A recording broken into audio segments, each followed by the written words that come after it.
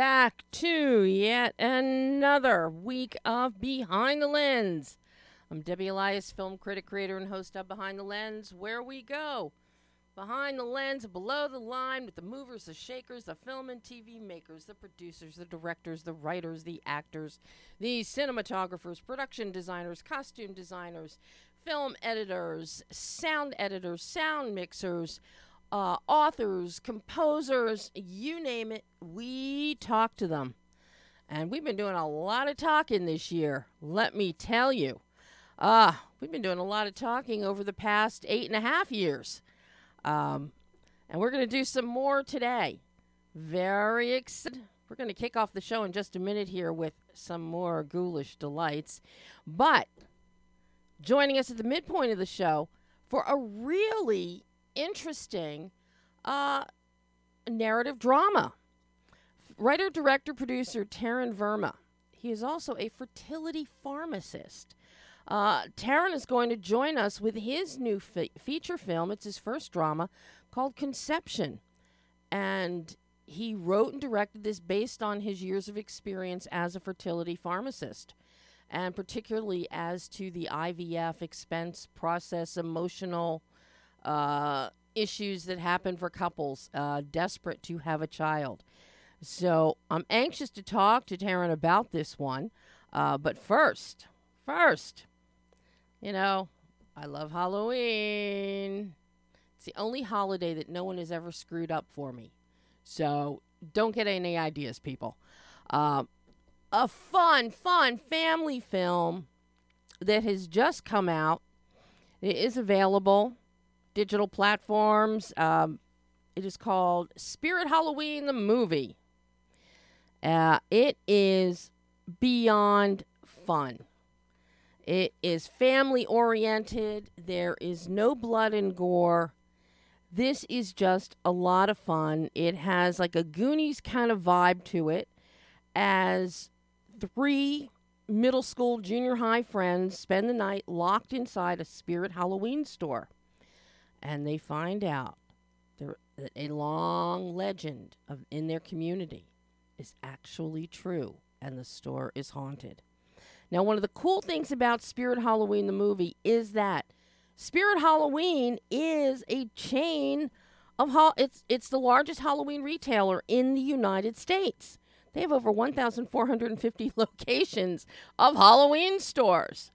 And I hope my friend Melissa Howland is listening, because Melissa is a Halloween geek. And I bet you she knows where all 1,450 of these Spirit Halloween stores are.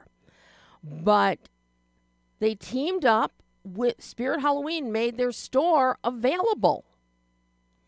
The other week we talked with Raven Magwood about the Haunted Trail, where the people that ran a haunted trail in South Carolina, they opened up their facility.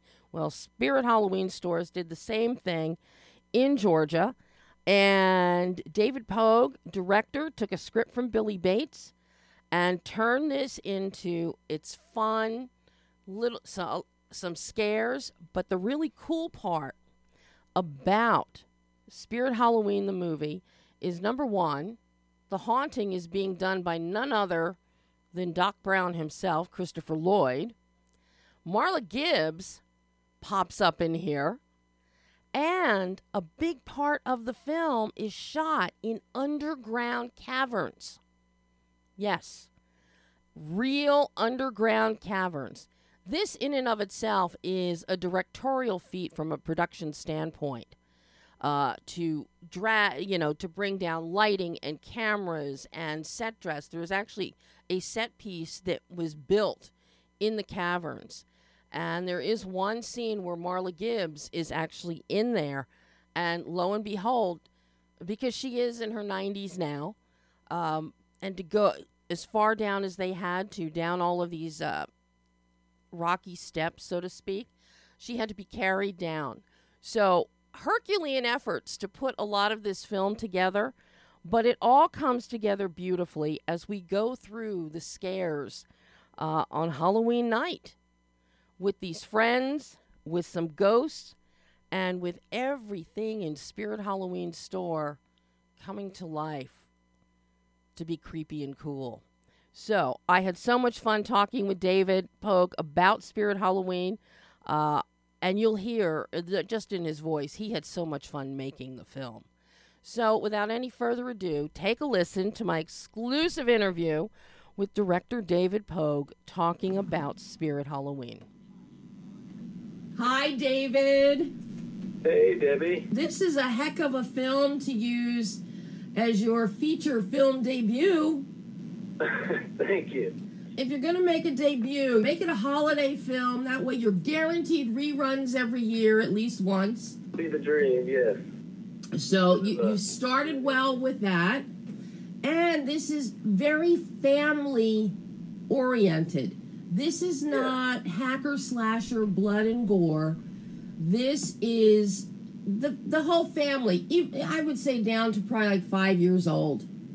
I think so. Could sit down and watch this film and be thoroughly entertained. It's a perfect film to even be watching while you're passing out candy on Halloween. Sure. Thank you. Yeah, it kind of what would I say? Humble ambitions for it. I mean, I wanted to make a really fun slumber party Halloween movie for my 10-year-old self. You know, I think that kind of sums it up. After reading the script, that's what it made me feel like. How did this script find its way to you? The script had quite a journey, to be honest. I only know the cliff notes. Billy Bates, I know, wrote it several years ago. She was great to work with. She's Australian, you know, and Halloween wasn't a big thing over there, not like it is here. So I think coming to America and starting a family, she was impressed with how excited people got about Halloween, and she wanted to write a movie that her kids could enjoy, and she, you know, it was kind of honestly inspired very simply by her kids' infatuation with going to Spirit Halloween stores, you know. So she had no idea if you know the script would ever get made, or if Spirit Halloween would actually, you know, partner with her, or if it would have to become kind of reformulated for a different store, you know, a generic Halloween store. But she, you know, I think she won some film festival awards on the script, just kind of circling the script through the community. It finally found its way to Hideout Pictures here in Nashville, Tennessee, which is my connection to it. I have a good, you know, long working relationship with those guys. All in the music video world, some commercial work, you know, everything short form. And Shannon Houchins and Patsy Ponceroli over there, they were really excited about this movie and called me up and asked if I could take a swing at it, you know. And I you know, they really got behind me. They kind of had to help. There were several other Strike Back Studios, Particular Crowd. There were several entities attached to it, and Hideout kind of went to bat for me as a first-timer. But, you know, eventually we got it off the ground and went for it, and then the next step was trying to get Spirit Halloween involved, you know, because that was going to be a big asset, just kind of being able to work with them versus trying to create our own thing, you know. And I got to say, they were great to work with. It took a little bit of hand-holding to get them on board. You know, I think it's the first time they'd ever done something like this. They didn't know how it would work. You know, their first gut reaction was like, oh, my gosh, we need to put you together the best Spirit Halloween store that's ever been made. You know what I mean? And it kind of had to walk them back. No, the stories, you know, it needs to be kind of a, you know, a rundown, simple store that comes up in a weird part of town, and you know, it's like kind of lean into, I think, what a lot of the Spirit Halloween fan base likes about their stores. You know, they kind of haunt spaces seasonally. But once they were, you know, totally got the creative and what we were going for, it felt like we were just working with a bunch of people that loved Halloween, and they were excited to be part of it. And, you know, there was no, I was a little worried, is this going to become, you know, are they going to be like, oh, we have to see this monster and we have to do this and we have to do this, but they were just really had a light touch on everything, and we're happy to see it come together.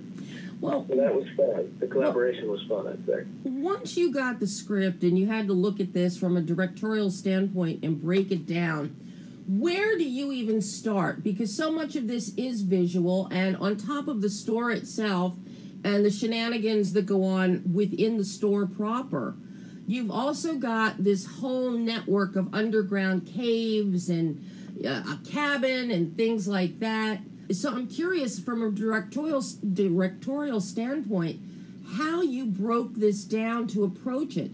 Because I know you've got a background in cinematography through, documentaries and shorts, and you've done editing, so you have a good command of the cinematic language as to how you can rely on your departments to pull things together. And because of the very distinct aspects of this film, I'm curious how you went about approaching this. Thank you very much for the kind words. It was quite a daunting feat, really. I mean, the biggest challenges were this was very much a low-budget film. I think we shot 21 days. I mean, it's so time and resources were against us, like any indie film. The best thing I had in my corner, a long-time friend. We actually met as PAs on our first film ever, as Andy Kugler, who was the director of photography on this. I started talking to him almost immediately, and luckily he got on board with me, and so I really felt like we collaborated on the visuals, and it was really comforting. I do a lot of DP work myself, but it was really comforting to have somebody who I had such a close personal relationship with in that role, and just complete confidence and trust. But so we went, we just had a lot of discussions, because on the page, this could have been, one of those $30 million franchise movies. Yep. It had the capacity for that, and we didn't have the resources for that. So it was like, how are we going to lean into this subject matter and actually be able to tell this story as fun as possible? In our limited way, and so we really wanted to go. The first idea was to go old school with it. We both enjoy the older, the older, more traditional films anyway. And this felt like one of those classic adventure films made in the '80s. There's just, I think there was an era that a lot of people have a lot of nostalgia and fondness for, and it's for a reason, and so we wanted to lean into a simpler style of filmmaking. We knew we weren't going to have a big capacity for a bunch of CGI or VFX, so very early on we decided this has to be guys in suits, for our monsters, and so we kind of had to cast animatronics that could accommodate that, to turn them into costumes. That could be worn, because a lot of Spirit Halloween's animatronics are so wild, there's no way they could be a costume. So that kind of limited which ones we cast, which was a lot of fun. And it's just better, it's better to be chased down a dark hallway by a real thing versus having these young actors, acting to a green screen or to thin air. And so we just tried to go as practical as possible, as simple and efficient as we could with the coverage, and also some of the stuff you mentioned came, kind of evolved as we started prepping and scouting. I mean, in the original script, they found a trap door and they went underneath the store into kind of a tunnel network and came up in a warehouse. But on scouting for tunnels, we found this cave. We were shooting in a little town called Rome, Georgia, and 20 minutes away, there's a town called Cave Springs, Georgia, and it has this real cave in it that just blew our minds, and it just immediately felt like the Goonies or something. It's like, okay, we have to make it work. And so we kind of stitched together that whole underground adventure. I think that's 4 or 5 separate locations that we together. Just because it's a little bit, maybe it's borderline absurd that they keep. This adventure keeps unfolding in front of them, but again, through the eyes of a 9 or a 10-year-old, I think it's a lot of fun. I think that really broke us out a little bit. Yeah, I absolutely agree with that. And the underground cave sequences, I think, are spectacular. And this is where your production designer, Ruby Gadara, should have been a real asset to you, because Ruby was the art director on The Rock. Ruby is, I like to call her a wizard. You know, she has magical powers. I mean, she is this force of nature that is like always on the phone with one hand and a paintbrush in the other hand, and just makes things happen. Again, that cave sequence came together very last minute upon opportunistically finding the cave, and the witch's hut that's found down there, kind of where the little girl, you know, there's you can go wherever you want with the legend, but in my mind, the little girl in the beginning was a protege of the witch, and this was kind of her little playhouse down in the cave. And she made that from scratch out of found pieces. And the store, we had to kind of develop a hybrid store. We shot in a real Spirit Halloween location down there, but we had to add several different set pieces to make the story work. There's a lot of things that she did inside the store and stuff she created completely from scratch, but still had to feel like it was part of the Spirit Halloween store. And just, you know, we were working so fast, it was all coming together real time. But she was another just absolute rock, and I couldn't have done it without her. You know, I mean, that's the biggest thing I learned on this is just you are your team, and you know, you're at the mercy of your team, and a good team is just the most valuable thing in the world. So, well, something that, because of the underground witch's house, that is teeny tiny, and then you have caverns to navigate. You actually set up some of the set pieces within the store. Not much navigation room there. How challenging was this logistically for Andy, getting in these places with the camera and with any necessary lighting? Yeah, very. I mean, everything was practical. We didn't have a single soundstage set. The cave, it's a real cave. It's dark and muddy, and you know, as it looks. And the store, you know, again, a lot of the movie happens in the store with the lights off. We had to kind of come up with a plan. We set up we spent a lot of time kind of designing our layout of the store and where things would happen based on a view towards the windows, and we could motivate maybe some light from the windows from the parking lot and things like that. But it had to be very intentional and very efficient just because we didn't have a lot of time. We had a small team. In the cave, we made really good use of just some of this new modern technology on lighting, some of these LED battery-powered lights. That give a lot of flexibility. We weren't piping everything out to a generator, 500 feet away. We didn't really have the crew size that would have been the challenge of itself, just all the distro involved. And so we just did everything we could with smaller tools, but it was challenging. As you know, just getting the gear down there, getting the people down there, being able to light it, being able to see what we were doing, and maintain safety. I mean, our one of the monsters, Nightcrawler, was played by a girl named Lisbeth Michelet, but she's a professional contortionist, so she's walking upside down and backwards with the mask turned around, and she's going down slippery cave steps. She's going down old factory stairs, and all of that was real, and just took human talent to pull off. I was curious about that. That was Nightcrawler was very impressive. Very impressive. I think that ups the scare factor. That is little kids hiding their eyes on and stuff. But you also have a really fabulous sequence in there where Kate, beautifully played by Marissa Reyes, where Kate is the conductor of all of the animatronics and everything within the store itself, as everything is popping out from everywhere. The ugliest clowns imaginable. Creatures. That is a really great scene.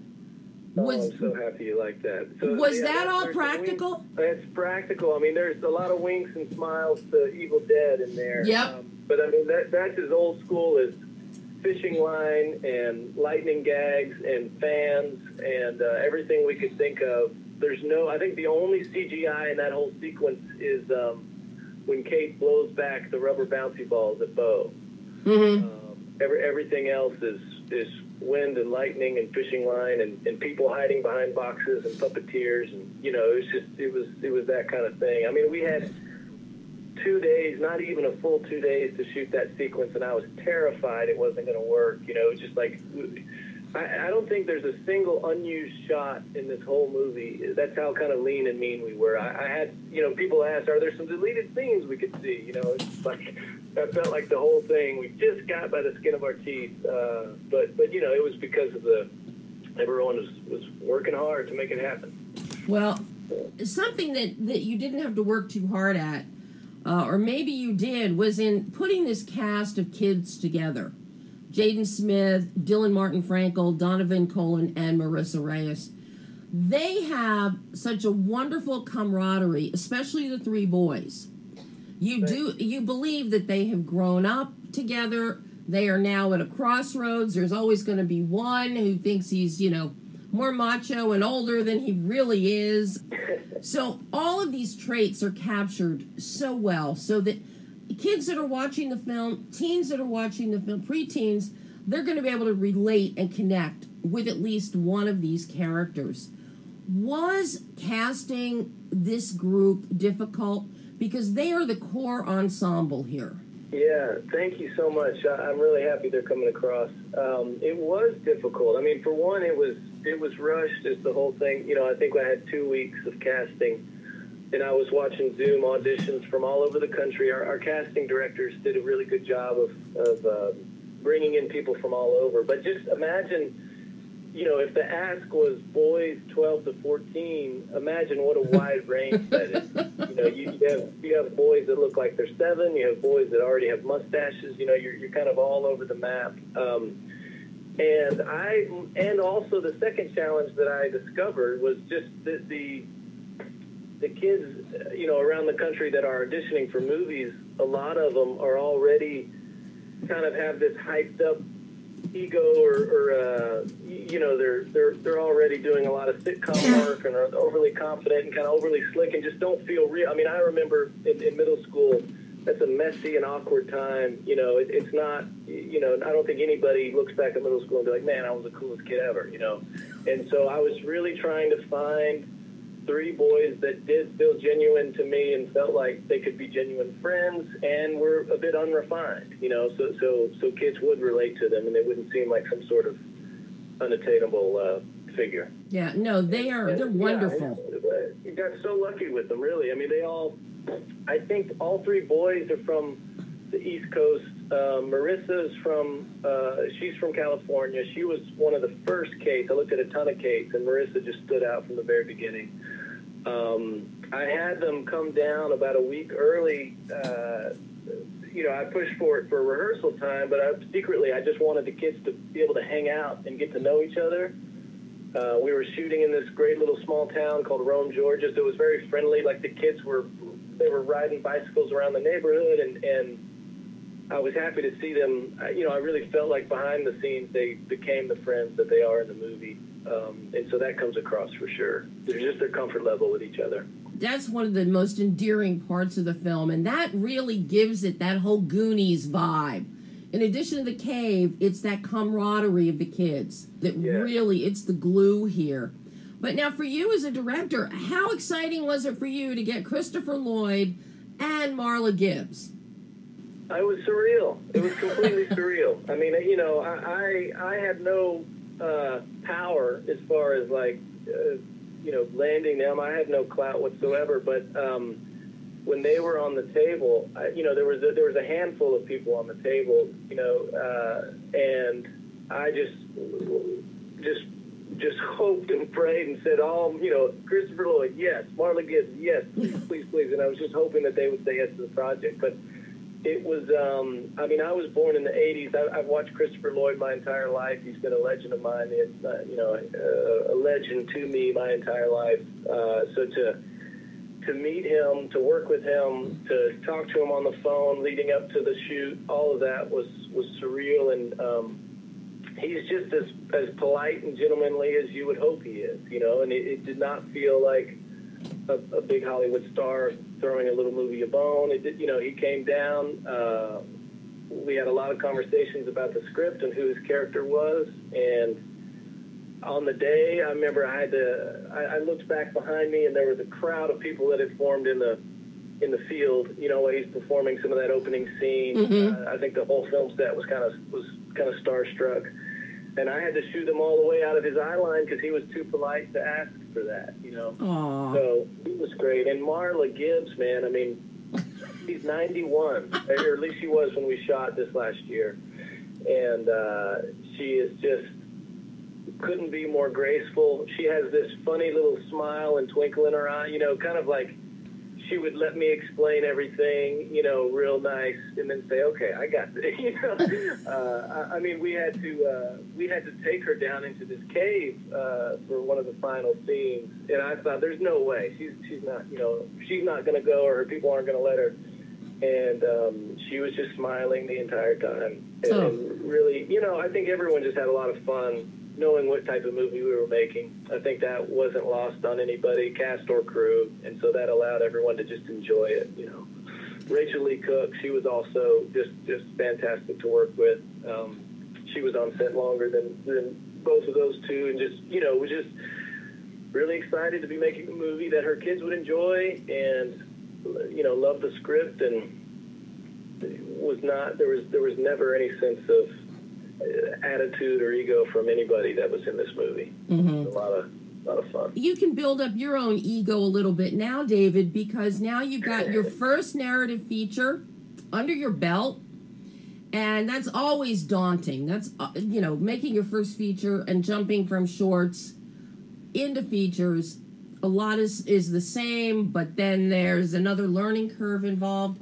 Now that Spirit Halloween the movie is done and out there for everybody to enjoy, what did you learn about yourself as a filmmaker that you can now take forward into future projects, be they narrative features or shorts? Sure. I mean, it's been quite a learning journey. I knew this was going to be really hard looking at it, and I've been in film production probably 15, 16 years. I thought I had a really good idea what I was getting into, and it was at least 10 times harder than I thought it would be. I mean, we certainly had production challenges. We had things go wrong. We had locations pull out. All those little things that happen on small movies that are coming together quickly. So I learned a lot about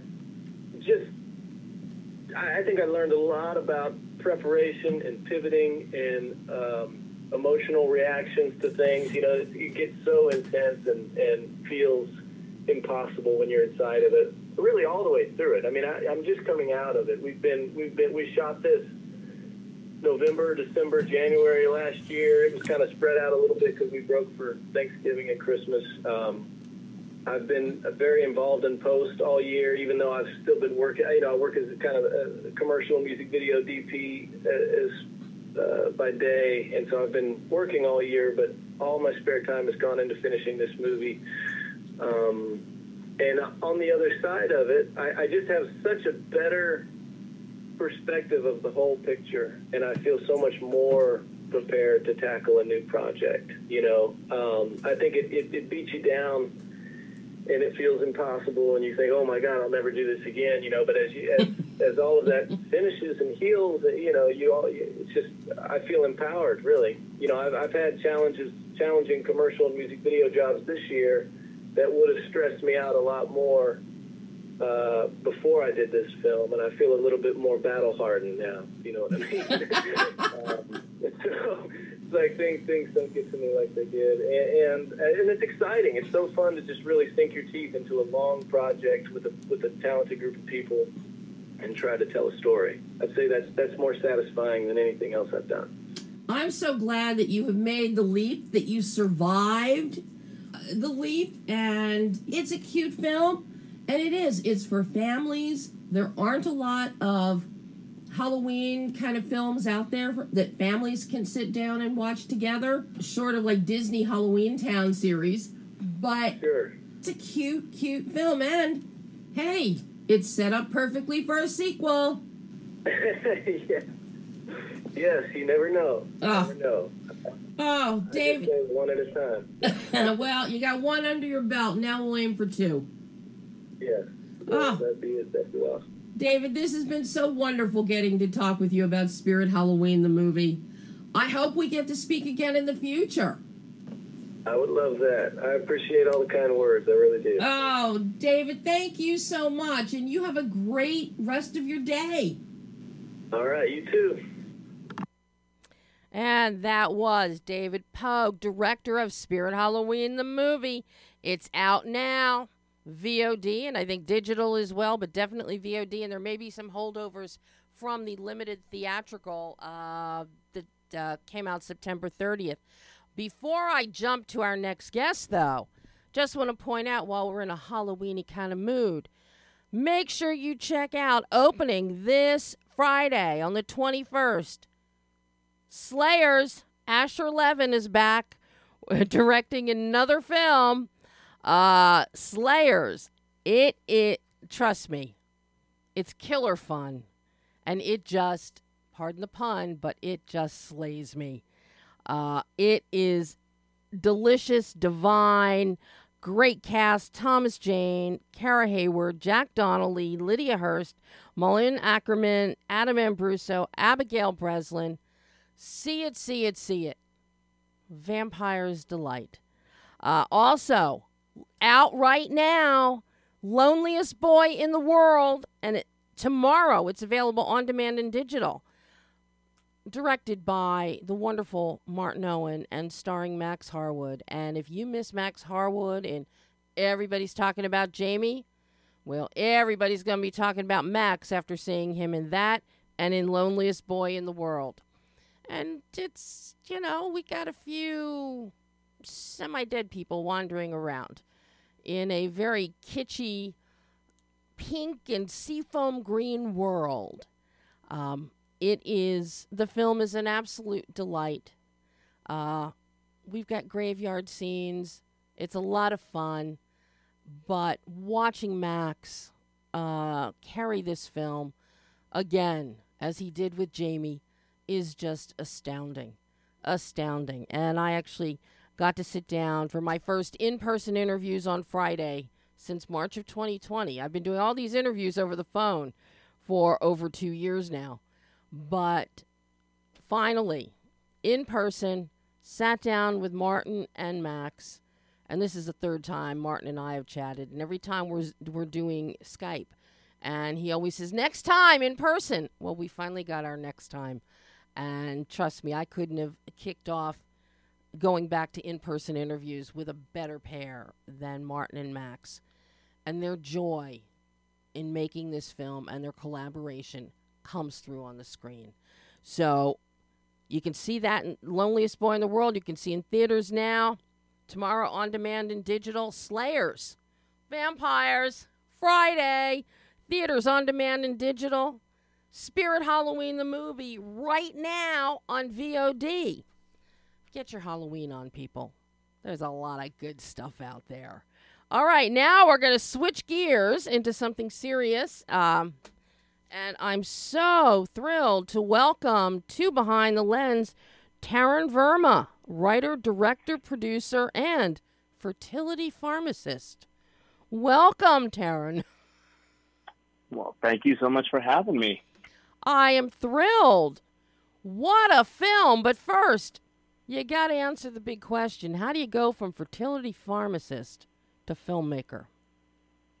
Wow. Okay. So I was actually a filmmaker back in undergrad, and, life took me down the medical route. And so, I thought, hey, movies are for other people. They're not for people like me. So I ended up becoming a pharmacist. And, the thing about it is I think if you truly love something, it starts bubbling up under you if you're not doing it.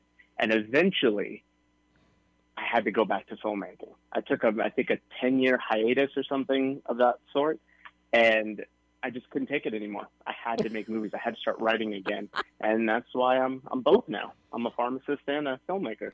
Well, and the good thing is that in that 10 years, I bet it was nice to have a real-life job that paid the bills. Well, that was actually a huge part of it. Yeah, I figured. um, I was told to go to LA after undergrad. I had a lot of buddies that did that. I went to a university that's a big film school out in the University of Texas in Austin. And they were like, go to New York, go to LA. And for some reason, I had a dad who really kept me in line. And I'm kind of glad he didn't let me go, because I ended up going to pharmacy school. And through that, I realized with what I make in pharmacy, I could help seed fund a lot of my projects. Mm-hmm. And so it ended up being a blessing in disguise. That's fabulous. That is fabulous. And, the fact that, and I'm guessing that part of what you've made helped seed the making of Conception, especially the short, because you started with a short, which 45 minutes or so for your short, not really a short, but not quite a feature. So you were kind of betwixt and between there. But talk to me about the whole idea of this film, Conception. It really focuses around in vitro fertilization. You bring up a lot of issues. You bring up the emotional wear and tear on a couple, on an individual, the medical wear and tear, the financial wear and tear. You got a nice little nod thrown in there, a little dig at the insurance companies that they don't pay for these very expensive drugs. You really cover a lot of territory, but at the core of this is a couple that wants a baby, a woman more desperate than her husband, and that journey that they go on over the course of a couple of years. This is so compelling. It's so interesting. And the film is so engaging. It's not, dour. It's not depressing. You get frustrated at times watching it. I particularly felt very, very sorry for the husband. But there is so much here to unpack in this film. And I just love how you have put this all together and shined a light on this issue. Just really well done, Taran. Thank you so much. So this film, at the heart of it, is I wanted to really honor all of my patients that I've interacted with. I mean, this film is a collection of their stories, their emotions, their plight, their struggles, because it is not easy. No. And so, more than anything, this was an independent film. We didn't have a ton of money. So I couldn't make this as medical-based as I wanted it to. And so at the heart of it, it really is it's a marital film, right? Yes. Like any other. And so, except the bad guy here is IVF. It's not each other.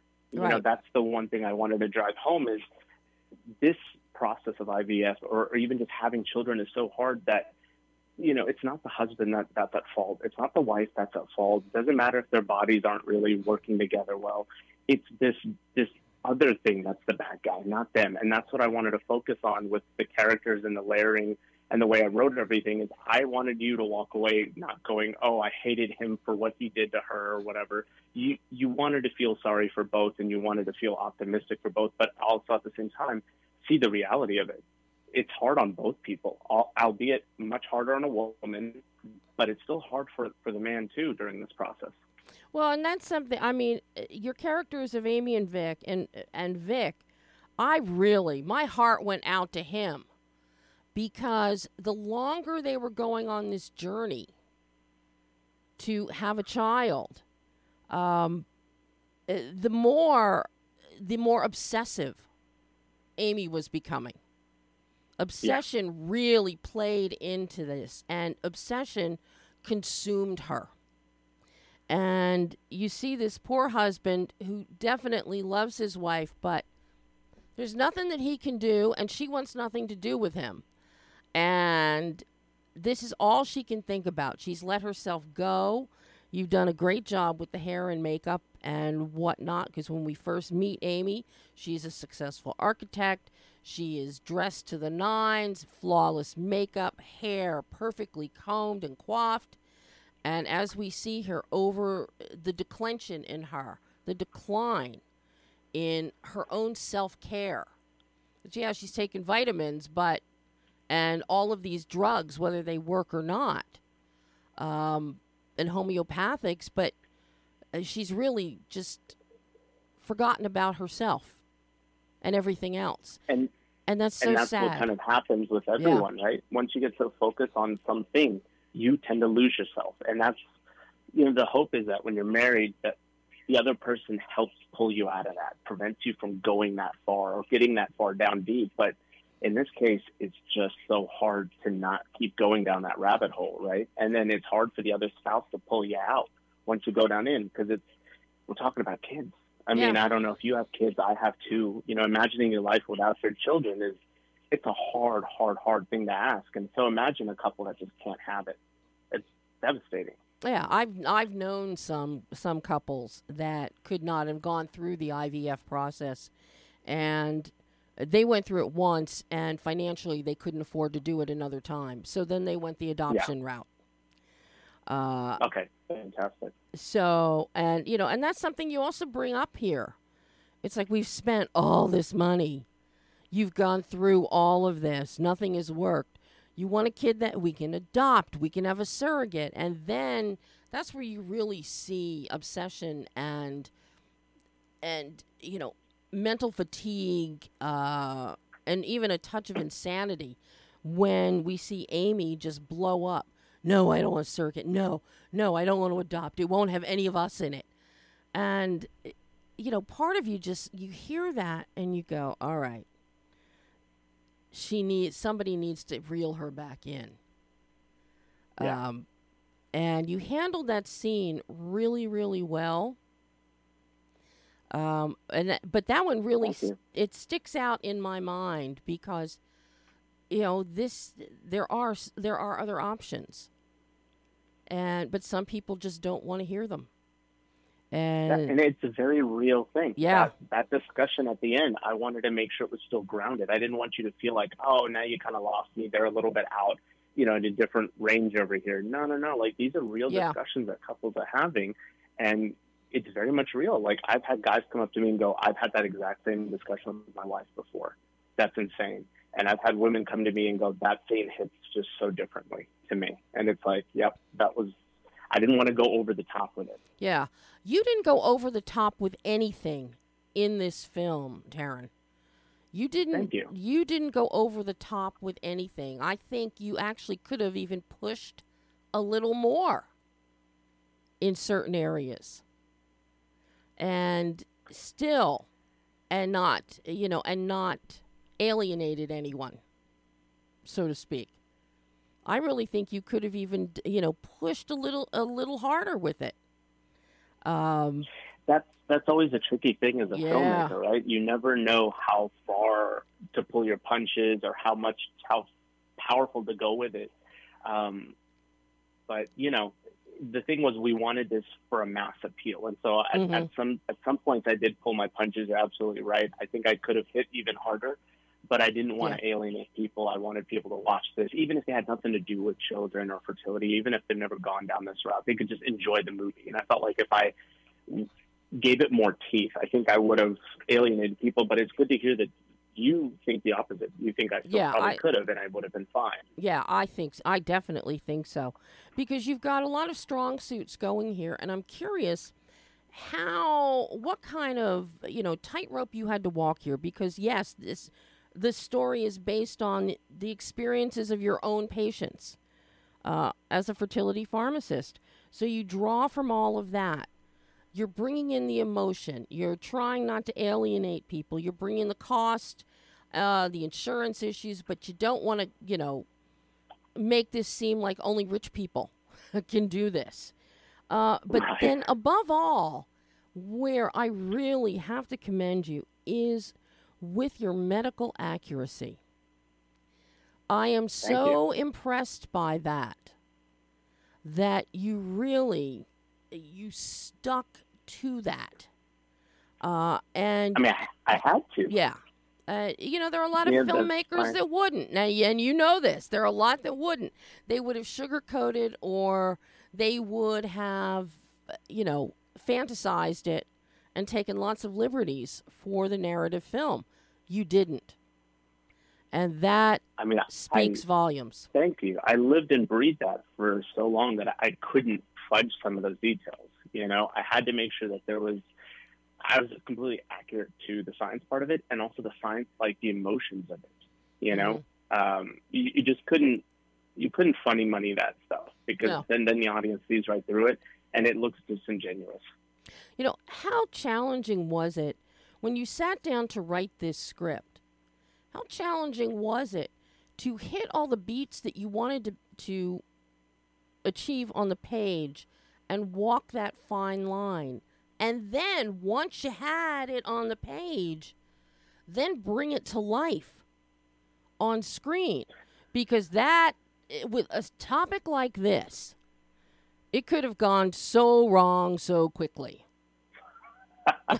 You're absolutely correct. So I wrote for about 2 years. I didn't write the script. The story was just sitting in my head, and I kept thinking, I'm not qualified to write this thing. I'm not qualified to make this thing. There should be a woman filmmaker who should make this film.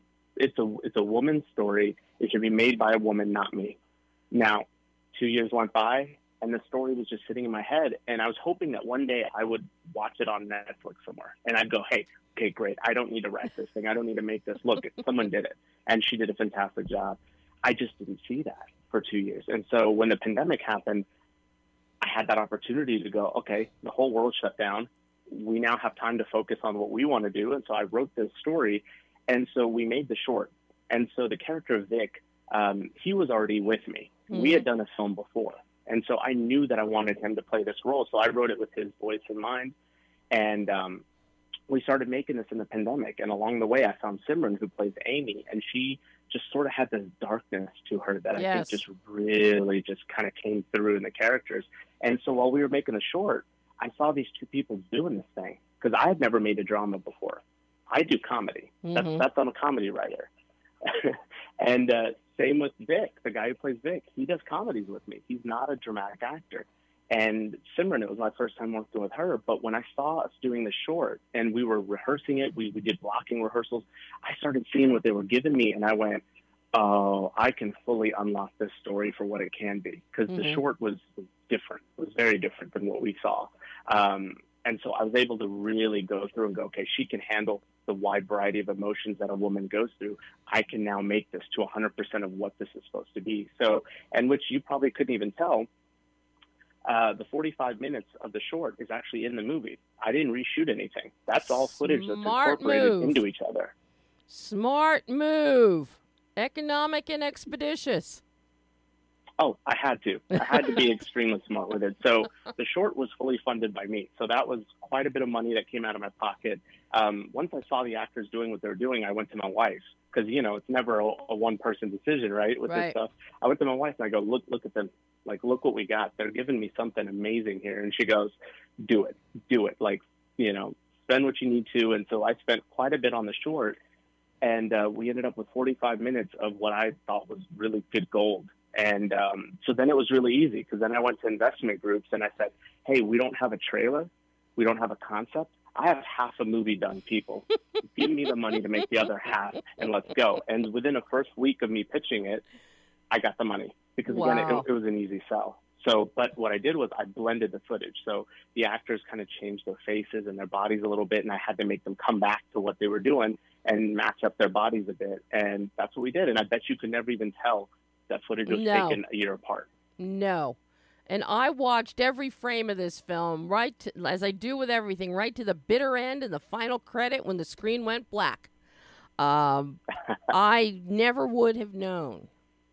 But, you know, what I have seen is through the pandemic, other directors have done something similar and taken shorts, and they have been able to weave it in with, you know, additional footage that they got to complete a narrative. And I love seeing that, because it's a testament to you as a filmmaker and your creativity that you have the forethought that maybe you're going to be able to do this, maybe you might need to do this, but then when push comes to shove, it's like, I can make this work. So it really, I love seeing that in a director, and especially with you and this particular film, and then coming out of comedy and doing a drama like this. speaks even higher of you, Taryn, as to what you're bringing to the table here, what you have on the page, and then what you're eliciting from your actors. Thank you so much. I mean, it really, the authenticity and genuineness of emotion in this film, it's palpable, very palpable. But I'm curious, as you're shooting, you got your cinematographer, Jeffrey Fountain. I have to tell you, the two of you, what you did, I think, was so smart. You kept your visual tone light and bright. Because of the subject matter, which does go dark, not pitch dark down to the never-ending abyss dark, but you get dark here with the subject matter. But you keep the visuals light and bright to maintain a tonal balance. But then what you and Jeffrey also do that I just love is the metaphor that you create of the walls closing in and things becoming claustrophobic for Vic and Amy, as every time it's no, I'm not pregnant, no, I'm not pregnant, and the camera moves in tighter. And we no longer have the big spacious house. Everything, it's now crammed into a narrow hallway that keeps looking narrower, or a tiny bathroom, or just the shower stall. And you use the camera to convey emotion. And to Thank you so much for catching that, because not a lot of people understood it. I think they felt it because everything gets so claustrophobic towards the end. It adds to the tension, but not many people picked out that that's how we did it. So obviously you watch a ton of films, all the time, but you caught it. So that's amazing. It's good to see people appreciate some of the nuances that we put in these films. And that's so important. And then also your color palette. When we first meet Amy and she's in her office, it's a very strong color palette with the dark teal walls. You've got the brick in their apartment or condo that they live in. And then we go into a house that's brick on the outside, which is a beautiful neighborhood you shot this in, by the way. But the interiors, the walls, they're white, they're light, they're bright. They're a new canvas to be painted upon, so to speak. So you have this wonderful metaphor happening through this whole film, visual metaphor. And I think it's just fabulous that Thank you have done that. We went backwards. So the short actually starts with them starting in the doctor's office. So that's where the short starts. And pretty much that point to the end of the movie is what you saw. That's the short. So I had already shot it to claustrophobic, and also it was cheaper to shoot that. When I thought about expanding the story, it was about, okay, we can't make it this dark for an hour and 40 minutes. We got to make it lighter. So I went, but you know what? An amateur director is going to screw this up, and I will probably screw this up if I start with a rom-com and I descend into a heavy drama. But I got obsessed with the idea of doing that, so I went, okay, we're going to do this carefully, from the clothes to their acting to even the spatial stuff. So yeah, you're right. In the beginning, the world is open to them. We're outside a lot. It's vibrant. The color palette, the spaciousness too. It just lends to this world that's open and free. And then as we sort of descend into the darkness, everything closes in on them. The color palette closes in on it too. And we even color grade it in a way where everything looks a little bit more bleak as the color moves forward. So that was all by design. And that was the fun of it when you shot the back half of the movie and you go, okay, well, we have to shoot the first half of the movie now. How do we do that? And it's when you start, that's when you have those conversations that you just discussed about color palettes and space and things like that. And so that was a lot of fun to work with.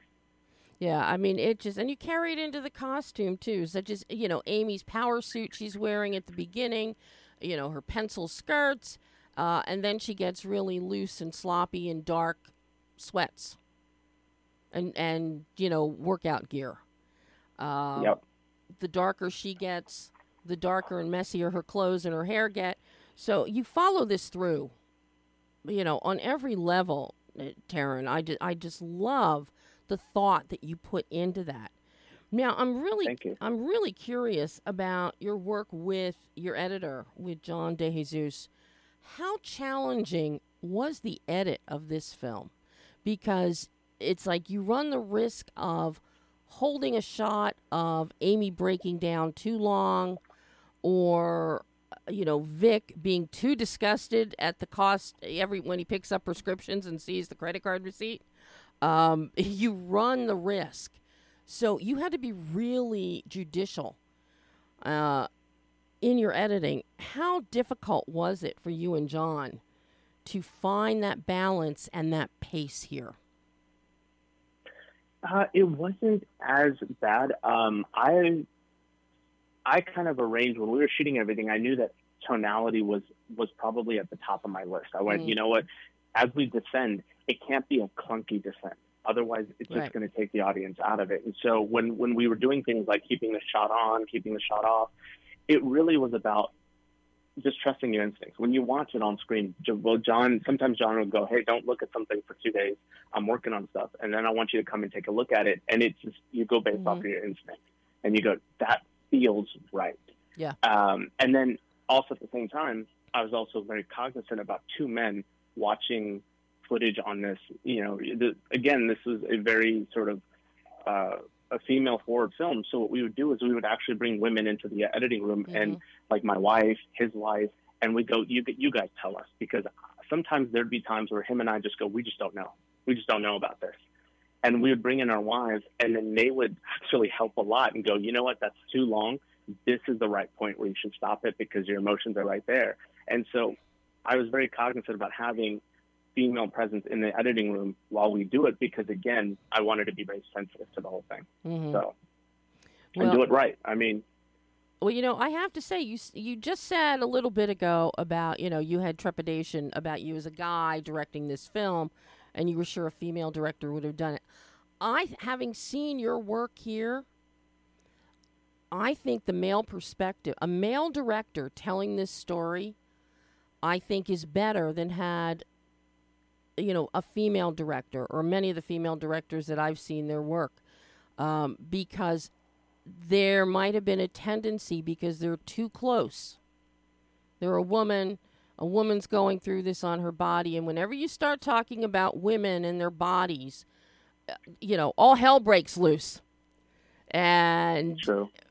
And I think that the overall message and the overall objectivity of looking at this, so that more people will understand the issue, I think it might have gotten lost in the hands of a female director. I'm not maligning female directors, but I just think on something that is this emotional for women on more levels than men, I think that it might not have been presented as evenly and as objectively as you have done. Thank you so much for that. I put so much thought into it to make sure that both sides are represented properly, and you don't let the emotions get the best of you, because again, the patients I'm close with, they were all women. Mm-hmm. So to hear them talk about their marital strifes and this and that, even I used to ask myself whether I was the right person to be doing this, because I might be too close to it. Mm-hmm. And the first draft of the script was actually too medical. And I remember I had 3 women read it. And luckily my inner circle is all women. I'm my best friend, one of my producing partners, and my wife. All of them read it first, and they sign off on it. And all of them went, in the first time around, this is boring. You need to find another angle, because it's too medical. It's too medical. It's just, you're sitting there. It's a how-to manual on IVF. Oh, wow. This is not a movie. And so I went, okay. I understand. And so then when I realized this is not an IVF movie, this is a marital drama with the undercurrent of fertility issues. The catalyst. Once I got that locked in as a writer, then it all clicked. And then when they read it, all of them went, yes, this is it. Mm-hmm. This is what you need to go make, Baron. You got it right. And so once I had their blessing, that's when I went with it. But it wasn't easy.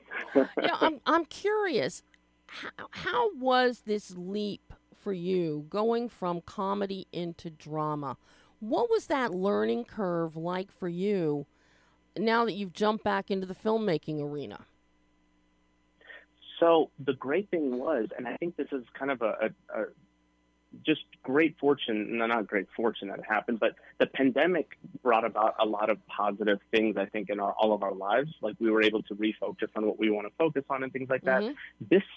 That pandemic gave me time to do blocking rehearsals with these actors who had never done drama before. I had never done drama before.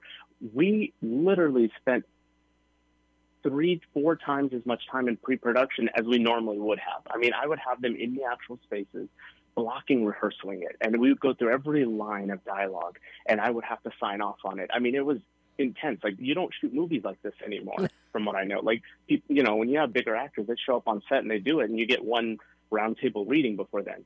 We didn't do that. I mean, these actors workshopped all of this stuff. I mean, they were over at my house. We were doing COVID testings, and we were just going through line after line after line. And I had them. That was actually my kitchen. The last scene in the film, that's my kitchen. I had them in that position, running those lines over and over and over again, making sure nothing sounded weird, making sure they could pull off each and every line. Because again, they were newer actors. So if there's anything that I just felt like wasn't coming out of their mouth right, then we rewrote it. We rewrote it to their strengths. And that's how, because I was so worried about it. I was like, I don't know drama. I don't understand it. But when I see it, I know that I got something. So we rehearsed this thing probably down to a point where it was exhausting for them. But the results show on screen, and the actors produce something that is far beyond, I think, their skill set. I mean, they really leveled up during the course of this film by doing it. Neither of them had ever done a drama. And you could never tell by watching this movie that they had never done that. Absolutely. So. You cannot tell that by any stretch of the imagination. Well, you know, before I let you go today, I have to ask you, you know, you shot the whole thing in the Houston area, all Houston cast, crew. Texas has great filmmaking communities down there. The Houston area is one of them. How important was it to you, besides the fact that lockdown, pandemic, COVID, minimal travel, how important was it to you to make this really a community piece? So my productions are an extension of myself, and I'm a person deep rooted in family. I'm deep rooted in community, and so when I go to make a movie, it's not just, hey, you know, I'm casting you to come on set, do your thing, and you know, see ya. No, you become a part of our community. You know, we interact, we talk, we work on these lines together. We spent countless nights just having dinner, just talking through these things, and this is true with my crew as well. I'm a very it's Southern hospitality. Maybe you call it Southern hospitality, but I have that deep rooted in me because I grew, you know, I was raised here. And so, you know, the Houston film community is very much the same way. And I take all of my casting recommendations, my crew recommendations through the word of mouth. I don't post casting calls. So everyone comes really well recommended to each other. And it was just a great community and a great collaboration amongst everyone. I mean, my lighting guys, I learned so much from my lighting guys, my sound guys. You know, even the auxiliary cast came in and they did a fantastic job. And they lended so much support and expertise to the main actors as well, too. And it was just such a beautiful, collaborative just environment. And that's exactly what I want my productions to be. There was never any strife. We were on time, on schedule. We were very over-rehearsed, which made for shorter days of shooting. You know, just word of mouth in the community down here has been really great about this production. And that just goes a long way when we want to continue doing more in the future, you know. And you really showcased the area beautifully. So many locations, Taran. Some beautiful restaurants, neighborhoods, you know, a nice shopping district, walking down the street, really nicely showcasing, and then some beautiful drone shots, getting a whole, you know, setting, so to speak, setting the stage. Really nice work. Thank you. I mean, we're one of the biggest cities in the U.S. We have a lot of diversity all over the city in terms of location and locality, and so it'd be a shame not to showcase all that. Well, now everybody can watch Conception on Apple TV and Prime Video right now. That's right. Thank you. Please go check it out. Support independent films. They need a lot of love to get where they need to go. I love indie films with every fiber of my being. And this is one of those films that, yes, I encourage people highly to see it. It is on Apple TV right now, Prime Video right now. Any theatrical on this one at this point? No, No. we didn't get theatrical Okay. through our distributor Gravitas, but digital. That's where we're at, and hopefully in a couple of months we can get on even bigger platforms once it's out of its rental window. Terrific. Oh, Taryn, this has been so wonderful having you on the show to talk about Conception today. I hope you'll come back on the show again. I hope you'll make another film. I intend to, and thank you so much for having me. Thank you so much for your feedback in the film. I just felt so loved hearing everything you had to say. Aw. I mean, it's been, these things are a labor of love. There's so much Yep. time and energy and love spent in them, and it's just great to see people that appreciate it. So thank you so much. Well, I definitely appreciate all the work you put into this one and the story that you're telling for people out there. Taryn, thank you Thank you. so much, and you have a great rest of your day and week. Thank you. You too. Okay, bye-bye. Bye-bye. And that was Taryn Verma, writer, director, producer of Conception on Apple TV Prime Video. All right, I've loaded you up with a bunch of really great stuff to watch this week. Also, don't forget Frost. Frost is Fabulous with Vernon Wells and Devaney Pinn. It's a fun one. It's a fun one. And that's out there digitally now, too, as well. Well, that is all the time we have this week. I'm not sure what we're doing next week. On Halloween, though, we have a big surprise for you that I can't give out yet. I can't tell you yet. And next week, we may have some spooky fun next week, too. But until then, check out everything on BehindTheLensOnline.net.